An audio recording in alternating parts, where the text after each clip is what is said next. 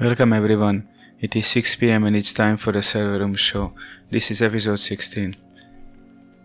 I would like to thank you for everyone who tuned in today and also the people who listen to this in a form of a recording. As this is live, all the blobs and the errors are left in, no cuts, no buts, it is raw material. This new show is streamed live at Unknown radio station every Saturday at 6 p.m. UTC time. There is a voice over IP phone line active during the show. You can call it either from regular phone or via SIP. The number is +1 910 665 9191. The SIP account to call in at is 261 414 at San Jose 2 as in the number 2.voip.ms. Today's topic is Linux, but before I would like to say that this is the first time when in parallel to the show being live, I also stream live the desktop and the webcam via Twitch. So if someone wants to tune in also for the video, he or she can do that. I left the link in also Mastodon and also in the com chat room. And for the moment the video has no audio, but from next week forward I will mix this same audio going to the live feed. I mix it under the Twitch video feed, so you will no need to have both one stream for the video and one stream for an audio open to be able to enjoy it as you should. But for today, for lack of some cables I couldn't find, I was unable to take the audio from one machine to another, because for the streaming of the show I use a separate little Hackintosh. I mentioned it previously, and for everything else I use another box with Linux, which we will mention today anyway. I switched back to this box from my Mac Pro 2009, which previously was my main machine, and now I switched back to this one. So today's topic is Linux. So let's see what we have about that. Let's see what is Linux in general. Linux is a family of open source Unix-like operating systems based on the Linux kernel. An operating system kernel first released on September 17, 1991 by Linus Torvalds, who is a Finnish guy if I'm not mistaken. The Linux operating system, if we try to look at it from a high-level overview, consists of two parts. The main part, or the one of the parts, is the Linux kernel, the same Linux kernel we just mentioned that was done by Linus Torvalds, and the rest, which is referred to as userland or user space, which includes everything else which is not the kernel, Linux kernel itself. For example, system daemons or the windowing system like X11 or Wayland, user application, and anything beyond and above. There is an image in the show notes you can see, which tries to two images actually, which try to explain it a bit more in detail, what I was just mentioning. So Linux, as we said that sometimes Linux, you could refer to the Linux kernel.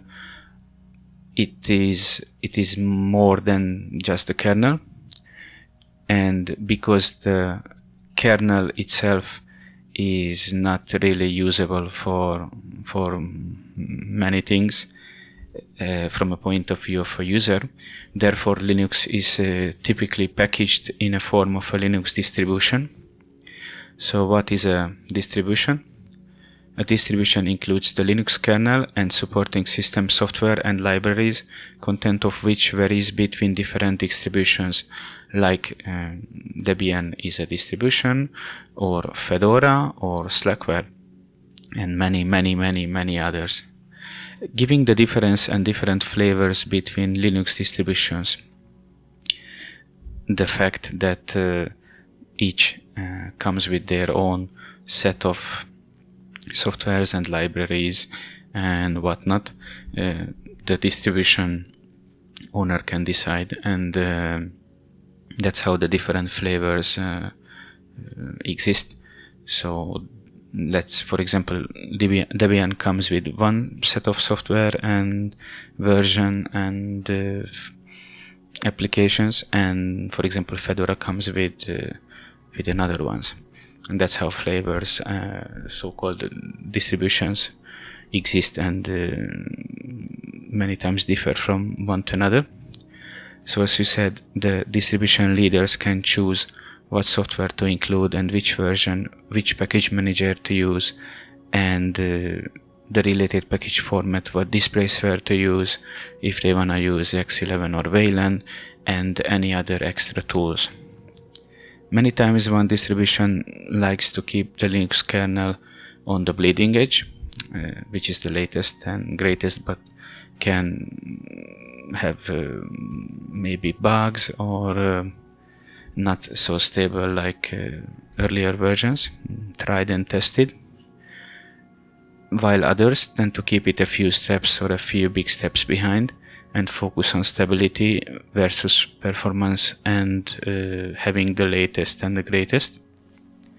Distributions which intend for servers normally omit graphics and desktop environments altogether, and include, for example, solutions or software stacks, software packages, so to say, which are more intended for the use on servers, like LAMP stack, for example, is one of these, which stands for Linux, Apache, MySQL, and PHP.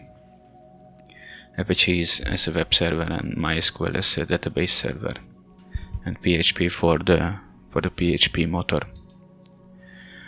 We mentioned desktop environment, so let's see what is a desktop environment.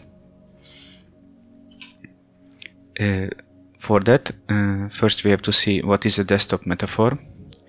Desktop metaphor treating the computer monitor as if it is the top of the user's desk, upon which objects such as documents and folders of documents can be placed. A document can be opened into a window, which represents the paper copy of the document placed on the desktop. Small applications called desk accessories are also available, such as desk calculator or notepad or similar. The desktop metaphor itself has been extended and stretched with various implementations of desktop environments, since access to features and usability of the computer are usually more important than maintaining the purity of this metaphor. Hence we find trash cans on the desktop, as well as disks and network volumes, which can be thought of as filing cabinets, not something normally found on a desktop. Other features such as menu bars and taskbars have no counterpart on a real-world desktop. So desktop environment is an implementation of the desktop metaphor made of a bundle of programs running on top of a computer operating system, which shares a common graphical user interface, GUI, sometimes referred to as a graphical shell. Desktop GUIs help the user to easily access and edit files, while they usually do not provide access to all of the features found in the underlying operating system. Instead, the traditional command line interface is still used when full control over the operating system is required. Desktop environments versus window managers. A window manager is a piece of software that manages windows, allowing the windows to be opened, closed, resized, and moved. It is also capable of presenting menus and options to the user. It controls the look and feel of the user's GUI, With Linux or BSD you have choices. You are free to select any number of window managers ranging from lean and mean, simple ones, low memory and CPU consumption, to feature-packed large ones. A desktop environment usually rides on top of window manager, and that's many features like panels, status bars, drag and drop capabilities, and suite of integrated applications and tools. In fact, user opinions on operating systems are typically based on one thing, which is the desktop environment. But of course, the desktop environment is only a small part of an operating system, and in Linux and Unix systems, the window manager and the desktop environment can be replaced or highly customized. Sometimes to differentiate in between one or another is not easy. Also, as window managers can be used standalone and together with the desktop environment, in my opinion, it's not always easy to categorize what is a window manager and what is a desktop environment, and to see where one ends and the other one begins. From the above explanation, I normally take this as below. If it brings additional suite of integrated applications, for example, in the case of GNOME and KDE desktop environments are good examples. I consider those, of which being a desktop environment. Both GNOME and KDE comes with a bunch of additional software, and that's how I normally distinguish between what is just a simple window manager and what is something more like full-fledged. But again, this is only my understanding, and as always, your mileage may vary. So where Linux is used, the response is that it was everywhere. Linux was originally developed for personal computers based on the Intel x86 architecture, but has since been ported to more platforms than any other operating system. Linux is the leading operating system on servers and other big iron systems such as mainframe computers, and the only operating system used on top 500 supercomputers since November 2017. And since then it's gradually eliminated all competitors. It is used by around 2.3% of desktop computers. The Chromebook, which runs the Linux kernel-based Chrome OS, dominates, for example, in the US, in the educational market, and represents nearly a 20% of sub $300 notebook sales in the US, as per Wikipedia. Linux also runs on embedded systems, for example, devices whose operating system is typically built into the firmware and highly tailored to the system. This includes, for example, routers, automation controls, televisions, set-top boxes, digital video recorders, video game consoles, even smartwatches. For example, Technogym, which makes fitness equipment, their treadmills running on top of a Linux core. I have a photo. I will try to upload it to the show notes. The last time I was there, it was rebooting, and it was saying booting Linux, and it looked nice. Also, many smartphones and tablet computers run Android and other Linux derivatives. Because of the dominance of Android on smartphones, Linux has the largest installed base of all general purpose operating systems. Linux is one of the most prominent examples of free and open source software collaboration.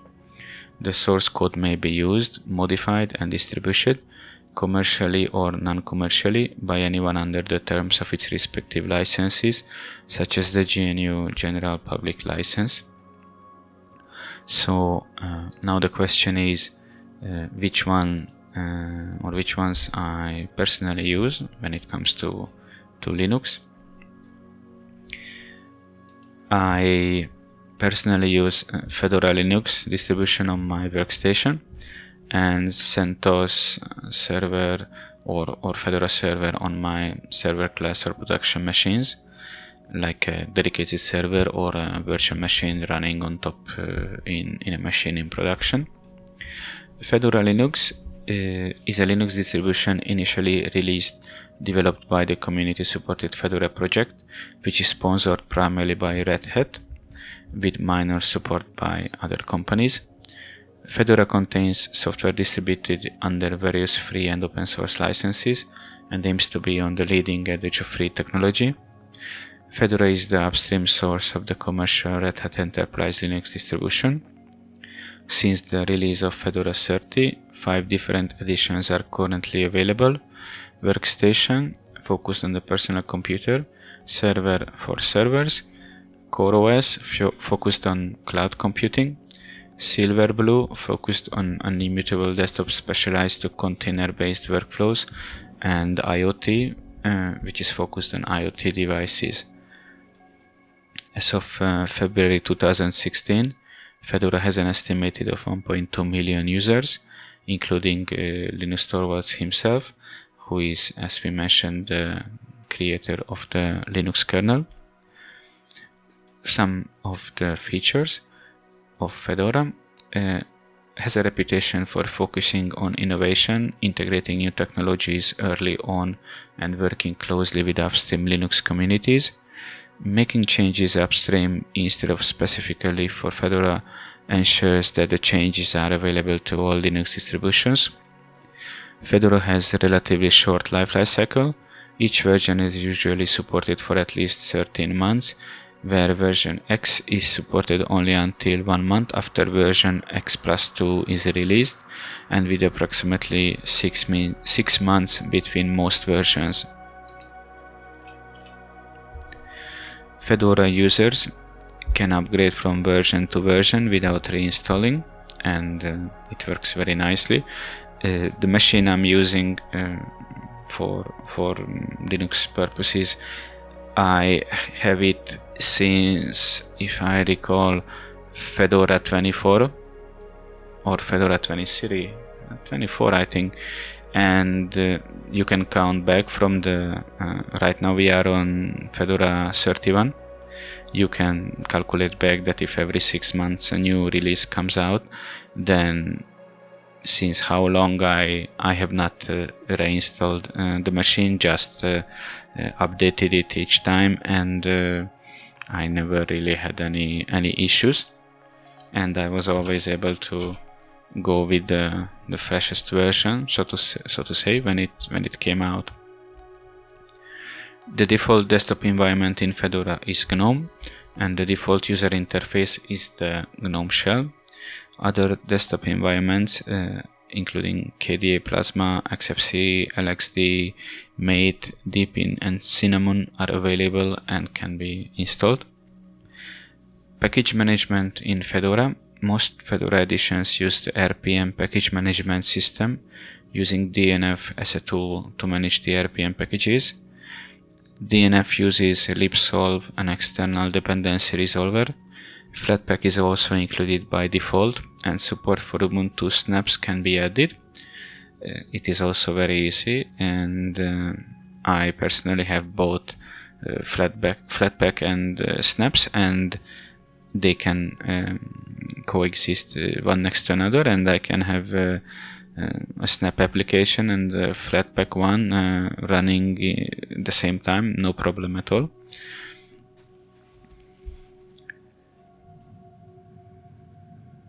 Fedora uses Delta RPM when updating installed packages to provide Delta updates. Delta RPM contains the difference between an old and a new version of a package. This means that only the changes between the installed package and the new one are downloaded, reducing network traffic and bandwidth consumption. It can be important for people, for example, who are traveling all the time, and perhaps having bandwidth restrictions or bandwidth limitations, or bandwidth is expensive for them, it is a good thing that the updates are trying to be conserving bandwidth, even the age of today when most of the home networks, so to say, are unlimited, but on mobile network we still have not reached real unlimited bandwidth, because even the ones which announce themselves as unlimited bandwidth normally have the so-called fair use policy, which means that first that it is not unlimited, and second that the provider can cut you off whenever they want, because they decide what they count as fair use policy, which I think is absolutely not fair, or at least misleading. I think they should not announce something in advertising as unlimited if it is not, because the moment you put these kind of fair use policies or like imaginary limits, or when you try to estimate what would be counted as normal by a user and try to impose that, then immediately it is not counted as unlimited. So I think they shouldn't do this, but they don't listen to me. So don't believe them when they say that something is unlimited, unless if it is tried and tested. The Fedora CoreOS and Silverblue editions use RPM OS3, a hybrid transactional image package system, to manage the host. Traditional DNF or other systems should be used in containers. Regarding security, Fedora uses Security Enhanced Linux by default, which is called a CEL, Security Enhanced Linux, which implements a variety of security policies, including mandatory access control, which Fedora adopted early on. Fedora provides a hardening wrapper and thus hardening for all of its packages by using compiler features such as position-independent executable PIE. Regarding software, Fedora comes pre-installed with a wide range of software such as LibreOffice and Firefox. Additional software is available from the software repositories and can be installed using the DNF package manager or GNOME software. Additionally, extra repositories can be added to the system so that software not available in Fedora can be installed easily. Software that is not available via official Fedora repositories, either because it doesn't meet Fedora's definition of free software or because its distribution may violate US law, can be installed using third-party repositories. Popular third-party repositories include RPM Fusion, free and non-free repositories. Fedora also provides users with an easy-to-use build system for creating their own repositories called Copr, COPR. Since the release of Fedora 25, the operating system defaults to the Wayland Display Server protocol, which replaced the X-Window X11 system. The editions we mentioned previously, beginning with Fedora version 30, it is available in 5 editions. Fedora Workstation, it targets users who want a reliable, user-friendly and powerful operating system for their laptop or desktop computer. It comes with GNOME by default, but other desktop can be installed or can be directly installed as a spins. Fedora Server, it targets usage is for servers. It includes the latest data center technologies. This edition doesn't come with a desktop environment, but one can be installed. From Fedora 25, Server Edition will deliver Fedora modularity, adding support for alternative update streams for popular software such as Node.js and Golang. Fedora CoreOS, it provides a minimal image of Fedora which includes just the bare essentials, It is meant for deployment in cloud computing. It provides Fedora Core OS images, which are optimized minimal images for deploying containers. Fedora IoT, images of Fedora are tailored to running on Internet of Things devices. Fedora Silverblue, it targets users who want an immutable desktop and developers who use container-based workflows. GNOME Software, Fedora's default package manager frontend. A live USB drive can be created using Fedora Media Writer or the dd command. It allows users to try Fedora without making changes to the hard disk. So, as I mentioned, recently I switched back to my Fujitsu R940 workstation. It's a single CPU. It can accept dual CPU, Xeon E5 2600 V4 series. It has 32 gigs of RAM for the moment, but only single CPU. I have it with Fedora, as I mentioned, since Fedora 23 or Fedora 24. But for a while I was defaulting back to my main machine to a 2009 Mac Pro running Mac OS X, and now I switched back to this Linux box of mine, which was my secondary machine before, and now this is the primary, and I accessed the Mac Pro either via SSH or with a simple VNC connection to do what I did on it previously. Regarding software applications which I use on my Linux box, as I just switched back, I'm still installing things I use or I used to use. But first things first, there is no Vim versus Emacs or kind of similar nonsense. Everyone has its favorites and what he or she thinks best for his or her approach or needs, and I honestly believe there is no reason to argue on or convince one another regarding which text editor is better or worse or superior or inferior. I think that in a free world we live in, if one wants to use Vim or Emacs or V or Nano, for example, let's not leave out Nano, if that's the best tool for the job for that individual, then I think there is no reason to debate too much. And the same applies for when it comes to Linux distributions.